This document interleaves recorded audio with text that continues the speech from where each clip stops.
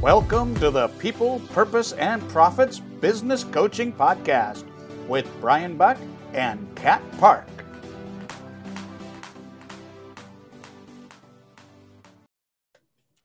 Welcome to the People, Purpose, and Profits Business Coaching Podcast. I'm Brian, and my wonderful co-host is... And I'm Kat. And we are going to bring to you something that I think is going to be a real fascinating and valuable framework for all of our business owners that go through it with us every week. And these are 3 principles that professional athletes use that will help you and your business. So do you want to talk a little bit about it before I go into number 3? What made you interested in this as a topic? I honestly believe that we have lessons to learn from everywhere we look. And being an athlete, I know what it's like. I was a professional volleyball player for a little while, and I really understand what it takes and, discipline and practice and mindset to get to that place. So I think that anything can be looked at as a sport. And the mindset of no matter where you're looking, whether it's in your family or your business or you're, becoming a professional athlete, carries over in all the areas. So I'm really, really interested to find out what they are. All right. So number 1, practice in the worst conditions. Oh boy. And what that means is I went through this great program and I learned this phrase, and it makes so much sense to me in the working conditions. But in the field of sports, you can practice for perfect conditions, but then when you get to the game and life and things don't go as planned, it throws people off their game. And so what they were recommending for coaches was for sports coaches is make bad calls, put your star person where they shouldn't be, because you want them to practice in the worst conditions. So that way, if they come up during the game, they're not going to be surprised by it. And I think it's kind of like a form of resilience. And so I think about, what are some ways a business can practice in the worst conditions? Well, I think from, a coaching standpoint, one of the biggest blocks that coaches have is going by how they feel. And they allow those sentiments to get in the way, whether or not they're going to make the calls. So if you're going to wait till you're absolutely ready, then you're probably never going to be ready, never going to make the calls. And you're constantly going to feel battered down or something to sabotage you moving forward. Right. Like, do you think the Olympic skater wants to get up at 3 a.m. every day, but they do it anyways? Right. What I also think of another way that you could practice in the worst conditions is practice what it would be like is if you had no cash flow. Practice what it would be like if you had a bunch of no's, like almost, as our businesses grow and we've got more finances and more resources, practice like you don't. And because if you practice like you don't, or practice that, give yourself a what if I get this weird tax bill, how am I going to respond? Because if you kind of think of the worst situations and you come up with how you're going to handle it, when they happen, they're not going to throw you off, right? Oh, I have a great example, and I'm not sure whether or not you've seen the show Undercover Billionaire. I think Undercover Boss, but not Billionaire, but probably no, this is a show where billionaires go in an unknown city. They change their identity. They're only there with a car, a cell phone, and $100. No place to live, no connections, and they cannot use their name to their advantage. And they have to build $1 million business in 3 months. And Mm, I was watching Grant Cardone. It's just, and mm, it's so interesting. This is why it's important, like who we become, but it's still fascinating to watch how much we rely on the sources and the things going well for us and how attached we are to the identity we have in the world. And once that's removed, and you're in the worst place with where what you used to leverage can no longer be used, all of a sudden you're up in the air, and it's mm-hmm. up to you what you do in that situation and how you move forward and how you become resourceful. Oh man, I love that because I think, it's one thing and it's a huge thing. Give yourselves a pat on the back for creating your first business because that's a lot of work, and not everyone in this world knows how to do it and stick to it like our audience has. But what if you made a second business? And I think making that second business or third business really will totally drive up your resilience and your ability and confidence. Because I kind of hear that if you had nothing and you had to start over, what would happen? Like that would be a fascinating piece. So Mm-hmm. thank you for sharing that. Number 2, calm and energize. And so what this is a way to always be looking at where you are in peak state. I'm spacing on what it's called. It's called like the Zerg. It's an upside down U. And on the left is boredom. And it kind of goes at the peak of the U at the top is your peak state. And then on the right, it goes back down and it's going to call anxiety and fear. And what I love about this is it says, we always want to be in our peak state.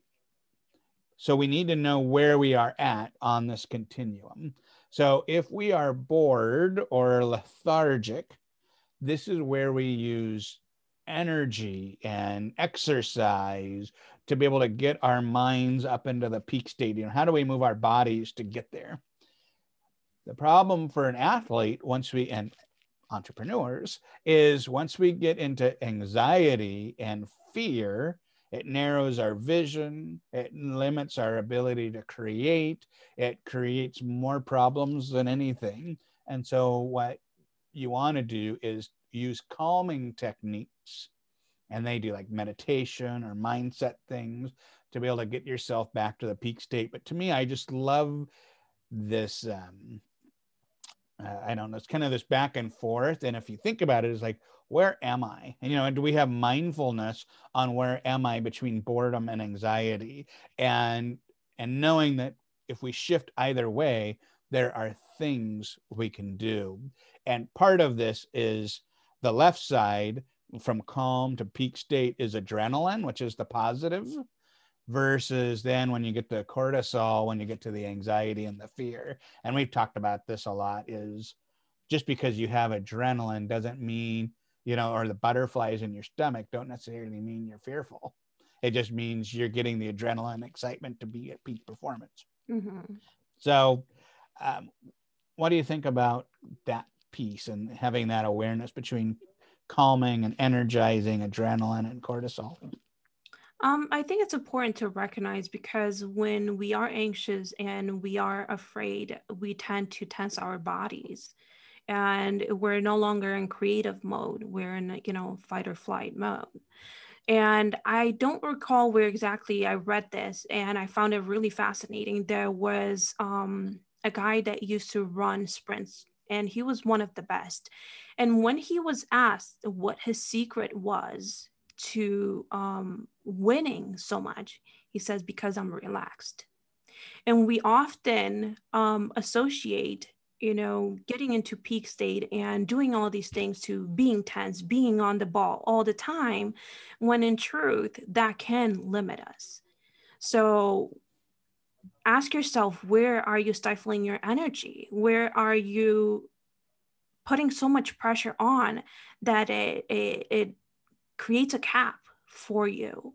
And where can you use, or how can you intentionally use being calm and peaceful so that you can become a better performer? Yeah.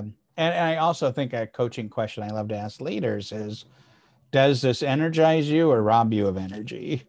And I never thought about this till you're talking. Like, oh, that's the same thing. Calm, anxiety. It's like, once again, it's about managing your energy so that way you are, because you want to be in that peak state as much as possible. That's great. Number 3, have a reset technique. So a reset technique is, we talk about practicing in the worst conditions, but then there are things that still do not go the way that we want to. And she uses, I'm here in Seattle, I'm not a sports fan, but I kind of know it. We have a football team, and Russell Wilson's the quarterback. He used to come to the hospital that I used to work at with the kids a lot. It was cool. Anyways, he has this thing that in his mind, he has a reset button. So whenever a bad play happens, he mentally resets and gets himself back, and he almost erases that past so he can just focus on the next play.